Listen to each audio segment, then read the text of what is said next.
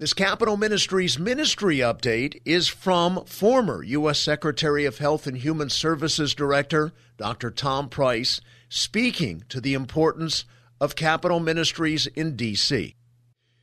Dr. Tom Price is a member of the Capital Ministries Board of Directors and a sponsor of Capital Ministries Washington, D.C. Bible studies.